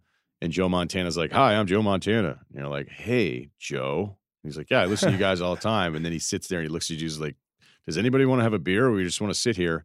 Then you have a beer with Joe Montana, and then Fife Dog shows up. Yeah, right. I'm like, even if I wasn't feeling it, you'd be like, yep. And then Fife Dog shows up, who, is R.I.P. to Fife. He shows up to perform, and I did the set list. They asked me to do the set list, and because I picked this really obscure song, they had me come out and they wanted me to rap, but I only knew the beat. I didn't know the lyrics. And in the moment, I was actually furious because I was like, if you guys are going to tell me to do this, like pick one that I knew. So it all sort of backfired. But there was actually a moment where it felt like, in any creative person's life, you just want to feel like you did something. So collectively, it's more the Scott thing and then having that moment and still having that picture at my house where I feel like at least in that stretch, we were doing something that people actually cared about, and it's held up when people talk about it. And, that's just, you want to be able to do things that you can create or be a part of that you felt like people actually really enjoyed and made a difference of. So it's not really, I don't have this one singular day like the birth of a son, but it's kind of a culmination of all those different things. No, so you had a real good moment there that's like very vivid. And like I took it a different way, like butterfly effect moments. So that's interesting. That's good. Well, the funny thing is butterfly effect, right? But it's classic me in that day itself. I wasn't walking around with this huge smile on my face, going, "Oh my gosh, look how great my life is." It was more of I look back and go, "When does that day happen?" Oh, I can't wait. It's going to be amazing. One of the driest, most great life, awesome at everything he does, but consistently got an edge to him. Well, ironically, that was one morning in Montana. Yeah, I mean that's the worst. Yeah. One of the worst days I've ever had was preceded by the greatest morning I'd had, where I'm just hammering fish in the Gallatin. For 5+ hours, and I was in Montana, and I'm in that river, and I was like, "This." That is the was best. your moment. I was like, "This is the best I've ever felt in a long time." Preceded by 24 hours later, being like, "This is about as bummed out as a dude could possibly be." Of bad luck, and we can get into that story another time. There was some bad luck involved there, and I know you don't like to say that. You did take your medicine like a man. In all seriousness, there, because there was a lot I would have been like, "Wait, there's some details here." Anyways, well, when work tells you to shut up, you just got to shut up. Is there a shot or a drink that you wouldn't have taken with Joe Montana? Like, what if he was like, "Hey, 2 151s a piece"? No, done. I'd be like, pour them tall and You'd straight. be like holding in puke you'd have a pukey mouth. Like, you used to play with you on Madden. Like Madden, I had him on Sega. I had him on the old school Genesis, where I used to throw those post routes. It was just unstoppable. And that was one of the weird video games that kind of did the up and down perspective. Like that was the better way to play it, which is weird just saying it out loud. Maybe I should double check that. The up and down thing, yeah. Do you remember that? Yes, I do. And it was, you felt drunk even if you didn't know what being drunk was like. I just gagged a little thinking about a shot of 151. Dude, I just remembered this story. So this is another great story, but this is before the decade. My wife, Meg, and I, we dated in college, obviously, and all that stuff. But one night at the bar when we were courting, I got to the bar and didn't know that she was there, and she didn't know that I was there. And I sat down across the bar, and we smiled and like, "Oh, you're here." And she sent me a shot of 151, and she took a shot of 151. Yeah. And I had been drinking a lot that night. So she was on 151 number 1, and I was on, adjusted 151 number 6 or 7, maybe. And I couldn't hold it down. I had to act tough. I literally I'm puking like in my mouth. I'm looking across the bar kind of with the half smile. We're dating. And I have to run to the bathroom and the funniest part of the story is I'm a UVA football player at that time, and some dude walked out of the bathroom. I would have gotten away with it if it weren't for this guy in the stall that walked out. It's like, "Chris Long's back there puking in the bathroom." That sucks, because you're in college. You know what I mean? Like everybody. Yeah, I can't puke in the bathroom. And then you bought her a ring the next day. It'd been a while. I had a guy do that when I was in I had a guy do that in my 20s because he was trying to sleep with my girlfriend. So I was in Vermont. I just come back. So he was trying to make you pass out? Yeah. So I just come back from a widespread show, and I felt great, and it was up on a ski mountain, and, that's the most widespread panic setting I've ever heard. Right. So it was a ski mountain. I think Tragically Hip opened for him too. I got to double check that. That could have been 2 different shows, and they just sort of got blended together. And you're not a drug guy. No, I'm not. I'm not at all. Which is just wild because you're at a widespread panic show. I just love the music, Chris. I'm a fan. That's like watching, and I'm not a huge widespread guy necessarily, but that's like watching one of those 3D movies without the glasses.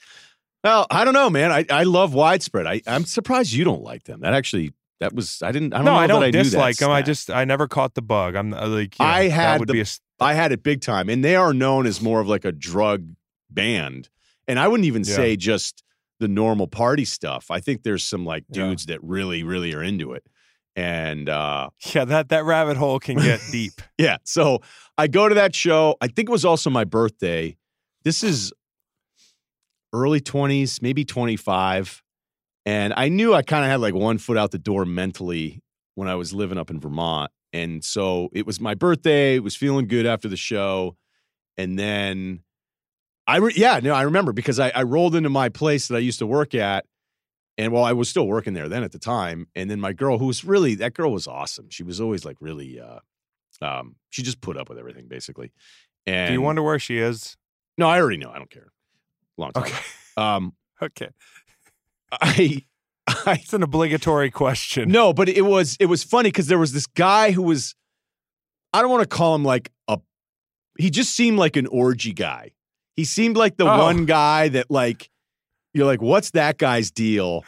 And you're like, I don't know. What does the orgy guy look like, bro? That's the only way I can describe him. I think he had a strip club for a while, and it was like, it's sort of this non-strip club, and it didn't make any sense. He'd ask my probably girl, had a single hoop earring back in that, like definitely. back in this era. Right. Like, I think he was tanning before people really were tanning. He used to ask the girl I was dating if she wanted to strip all the time, and I was starting to be like, okay, but we all kind of got along. We all still kind of casually got along. And then I roll in fresh off the show, just up 89 off the mountain. And, she and I are walking in. And of course, I'm like, hey, dudes, throw on more widespread. Let's keep this thing going. Yeah. And he's like, hey, happy birthday, buddy. And I was like, oh, cool, thanks. And then I immediately just, mouth explosion. We're like, and I'm running. And it was like warm well vodka. And he didn't get himself one, by the way. And then I'm like, he was trying the old vodka water trick. He tried to take me out right then and there. And hey, listen. What I most likely did, it ended up playing Madden while she fell asleep. That's advice much here, Rye. I know it's late in the game for advice like this. You've had a lot of experience, but if you want to avoid orgy guy, try not to act like other orgy guy by still hanging out with him after he comes on to your girlfriend. You know what? Noted. It's like this simple shit here. Worst decision of the decade? Oh, that's a previous decade. This is a long time. I mean, we're talking. Damn, I hate even saying this. Yeah, this is single hoop earring, gelled hair. Yeah, I think it was like rave parties. It's almost 20 years ago when this went down. So I'll check out that date on that show. Okay, a little lesser of an answer here. Best album. Oh, best album for me. That's there's one hip hop album. I'll go Good Kid, Mad City because it reminds me of 2012 playing with. Like I think you picked the same one, didn't you? I did. Okay, for somebody that loves rap. And then I thought, wait a minute, another guy came along that I think I would put up there with anybody, and it was that good. And that's how special I think Kendrick is. It's just hard. It's hard to get a newer rapper to overwhelm a guy like me that, grew up with it, who loves this stuff. And that was one where I went, you're going to be kidding me. He's next level. And and also what's interesting about him is that what I love about him is he can make a whole themed album. Like there's a thread through the album and it's like it's part of a cohesive story, which is cool, which like you see more in other genres. But then also it's hard you ask 15 people what their favorite Kendrick album is, you'll get like 12 different answers, right? So that's what's cool about him. And that reminded me of 2012. As you talk about like Money Trees, like a song that takes you back to a specific location and time it was playing with the Rams, with that D-line group for me, and we used to bump that album a lot. I also love the two War on Drugs albums that came out, Lost in a Dream, and then Deeper Understanding. I can't decide which one's better, but they have the two best, in my opinion, of the decade. Check it out. Also, I want to shout out Awesome Wave, right? That's the name of the Alt J album. Am I weird to put an Alt J album in my decade list? No, you do whatever you want. It's your list. Okay. I don't know. I think it'd been weird if you didn't. Okay. You're right. We have rapid fire. We have the decade stuff. Today's episode of the Ryen Russillo Show with Chris Long is brought to you by State Farm. If you're familiar with insurance, State Farm agents are here to help because with over 19,000 agents, they're local to you and available to help. Whether you connect in person, by phone, or through the State Farm mobile app, agents are here to help, so go with the one that has coverage and agents you can count on. State Farm, talk to an agent today. Also, I want to remind everybody who's in the commercial business zone, nothing like zone property, just doing it the right way. ADT Commercial. Today's podcast is sponsored by ADT Commercial for Business. ADT Commercial serves businesses ranging from mid-size organizations to large-scale enterprises. Think of them as a special team who has one focus: your business security.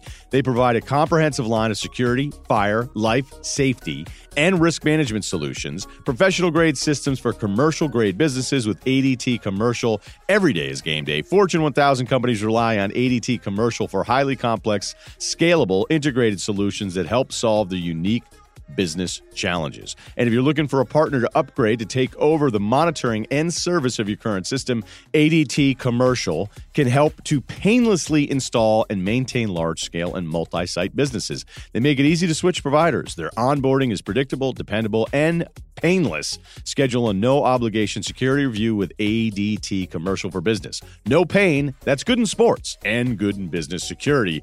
Visit ADT.com game day to learn more. That's ADT.com/game day. Do we do biggest regret? This could get too weird. No, I mean, if you don't have any that, if you have one that's just like an awkward tearjerker or like very personal, maybe we leave that on the shelf. Yeah. I went to Bonner. Well, no, I don't want to even bring that one up. That sounds like it might be the right answer then. Yeah. Also, maybe, and this makes me sad to say it, I do second guess not hitting the market after. So I had like a 13 sack year, and then I what did I do? I read up after that year as Jeff Fisher was coming in. I wouldn't trade contract, by the way. Is that off the rookie? Yeah, this is so I finished my rookie contract. I had 2 years left on my deal, so I knew this was a big year that I could get read up, and I had 13. And then I was like, okay, well, now's the time to get paid. And like, you know, for a kid that, even though I made a ton my rookie contract, I'm like, the last thing I want to do is like wait another year and get hurt. So I took the deal and I went out and I had 12 and was healthy and maybe had my best year. I would have had the freedom to go wherever I wanted, and I probably would have had a chance to win and not spend, 8 years losing. So that might be it's a downer, but maybe a bit of a regret. Yeah, but I've seen the numbers on that deal. And yeah, you were the old rookie deals too, so you hit it pretty hard twice. That's fair? I hit it twice. I was at the craps table, and yeah, things are good. Makes it easier when you make unsound money line bets your first fall out. Yeah, but go Arizona. Then you get Arizona. All right. I'm not going to go too deep on this one either. I just think that it would be, and this is a lesson for anybody, and it's something that I'm constantly trying to figure the line of is the grind of pushing yourself and never being satisfied versus just taking a fucking deep breath, exhaling, and enjoying what you're doing. Because I could have enjoyed this stuff with Scott a little bit more. Yeah. Yeah. Well, we've got next decade. We could really just enjoy the heck out of this next decade. Yeah, I'm not going to a lot. I'm not going to do it this one either. I'm just, giving everybody a warning. But, 2030, look out. Yeah. I just can't. I can't figure it out. Neither can I. I'm wired this way, and I think it's part of the. Neither can I. All right, so I'll go best decision here. It is moving to Manhattan Beach and doing something that I wanted to do 17 years ago when I first visited the place, and something I had planned on doing for years, and looking and trying to figure out a way, and then I just said, you know what? I'm not waiting for anybody else to give me permission anymore. I'm just going to go ahead and do it, and it has been. It's been, it's just a completely different vibe. And it's just the best. If you love the water, I love the water, grew up around it. And to be able to just say, hey, I'm going to go be near the water in 2 minutes. I think there's something about the water. I think there's something about salt water that's medicinal. I think there's just a bunch of stuff going on there, man. I'm not trying to get real cosmic and crystal on you here, but it's something I should have done a long time ago. Yeah, you got some Deepak Chopra shit going, and I'm all for it. I know you love that. Do you go to those float tanks? Are you a float tank, bro? No. I just like waves, man. I don't know what to tell you. You do. There's not much else going on there. My best decision would be more, it's a move, but it's to a less celebrated place, and that was to sign with Philly. When I left New England, like, some people called me insane, probably yourself included. No, I knew when Yeah, you played 15 snaps in the things. Super Bowl with the Pats. I was Yeah, like, there were scheme things. Right. Yeah, and so, and being a situational rusher in New England, a lot of people would kill for that. But I had this thing as insecurity to play that's more. Like, well, it's insecurity for me. Listen, I had done most of the things I wanted to do in my career. I mean, I had done pretty much everything. But when you get IR'd twice in the prime of your career and you're really rolling, you're like, I need to get back up off the mat. This is the whole thing was like, okay, I won. Now I want to have individual success and possibly win. And I looked at Philly. I actually called them, and I say this a lot because like they didn't have any real interest in me. I had to like sell myself like it was a fucking audition. But I ended up in Philly, and that ride, I just was back in Philly this week for a thing we were doing there, and every time I'm there, I feel like I have a home. It's like no matter what's wrong in my life, and I had that in St. Louis, but it's not a football home anymore. I feel a lot of love from people when I go back, and it's a place that's near and dear to my heart. Like I never go there. I was really proud to be a part of that run. I was proud to be a part of that play with Patrick Robinson, hitting Keenum's arm. Like that'll be forever special to me. And literally with time, it gets more special. And had I gone and played, I visited Washington. I visited a couple different places the year before, and I had a chance maybe to go there the next year. I just made the right decision. It's the best decision I've ever made in my life, actually, when it comes to a decision that there were a lot of bad choices to make. Wow, that's huge. I'm expecting your next best decision will be whatever compound you let me stay out of Montana more. So I'm down with that. I'm down with that. You can always come back. You got a good TripAdvisor rating. I do. You I had saved Waylon's hat. I saved Waylon's hat. When there was Waylon's an altercation lake, at Big Ryen. Fork, we all walked away from it. I got a gold star from your mom on that one the next day. Yep. That was big because when you wake up hungover, smelling like liquor in the morning, and two grown men were at the bar till 3 a.m., the last thing we could have done to make our night worse would be get in a fight in Big Actually, Fork. we were pretty tame that weekend. Thinking back on it, we were back before 2 because then I did late night with your dad and watched West Wing. Remember, we just going on after. We were. I'm sure the last thing my dad wanted was two drunk dudes to sit, uncomfortably close to him and watch West Wing. You're not giving us enough credit on this one. We weren't pretty hammered. We were because it was just Big Fork, and we were like, we're just trying to take it all in. Okay, how many more do we still have to do? Best movie. Best movies, yeah. Inception. Shutter Island. I know people. Yeah, the fact that you like Shutter Island better than Inception. To me, the first time, I just thought to execute that story the way they did. And yes, there are moments where it was a little harder to figure out, but you shouldn't have your hand held all the time in story making. And you could still go back and watch and be like, oh, okay, cool. Like, and it landed, and it was just different. It was so different. It wasn't just a cop drama. It wasn't just a doctor. It wasn't just a courtroom thing, hero, anti-hero. It was just different. And it really was one of the first movies where I went, oh man, like it's just so cool that somebody could think of something so different than everything else. Even though some people think it's like pretentious and whatever. I don't care. I loved it. No, it was cool. It was cool. Not in your I had top. a little quick list. I got Drive. I love Drive. I actually had an Impala because of Drive and wrecked it. And I had the Scorpion jacket. Ex Hard Machina. to find those. Yeah, they are hard to find. Shout out to Meg for finding that. Best hidden gem, The Rider. Have you seen that indie joint? No, maybe I have. You need to go see The Rider. You need to go see The Rider. Or you don't go anywhere to see The Rider. Just download the shit, whatever, stream it, whatever you young people are doing, and just soak it in. It's a little dark, it's heavy, but it's good. Most visually stunning for me up there was Dunkirk. I really like Dunkirk. Did you like that movie? Yeah, I did the special film release where I drove to a special theater for it because once the Christopher Nolan thing was hooked up to the veins, I just couldn't get enough of it. And if you don't like Dunkirk, the story, because the movie isn't like, hey, boy meets girl, girl doesn't like him, boy gets girl, then Dunkirk's just not going to be for you. They try to do something different, and the battle scenes are incredible. You think you're drowning in the plane. Oh, my God. I thought I was drowning. Right.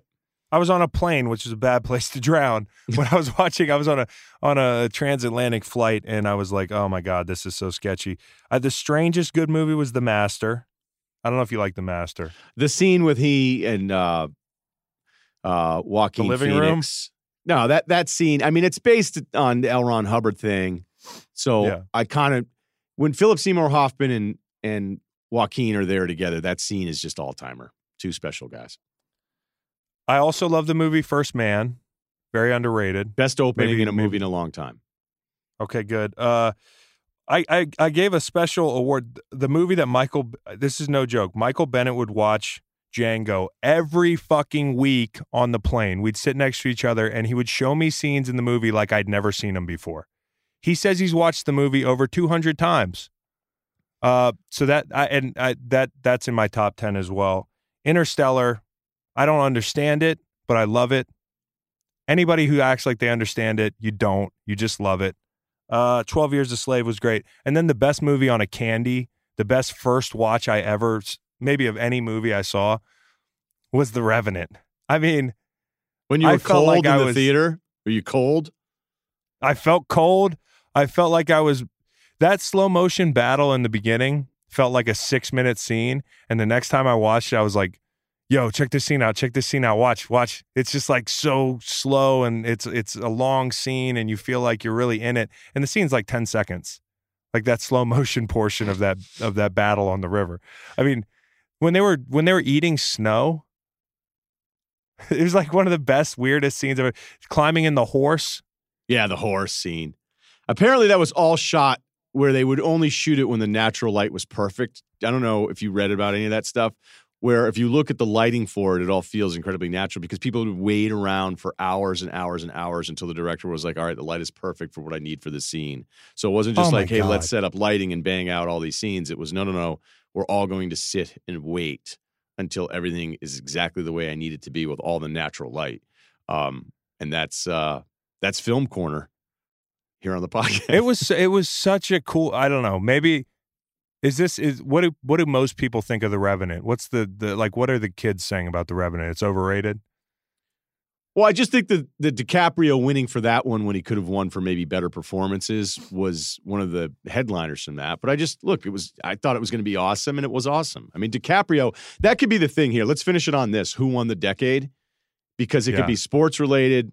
It cannot be, because I was thinking DiCaprio. By the way, Once Upon a Time in Hollywood is so good that I didn't want to do a recency bias thing and pick it as my favorite movie of the decade, but I really did like it that much that I'd even consider it. DiCaprio had an amazing run.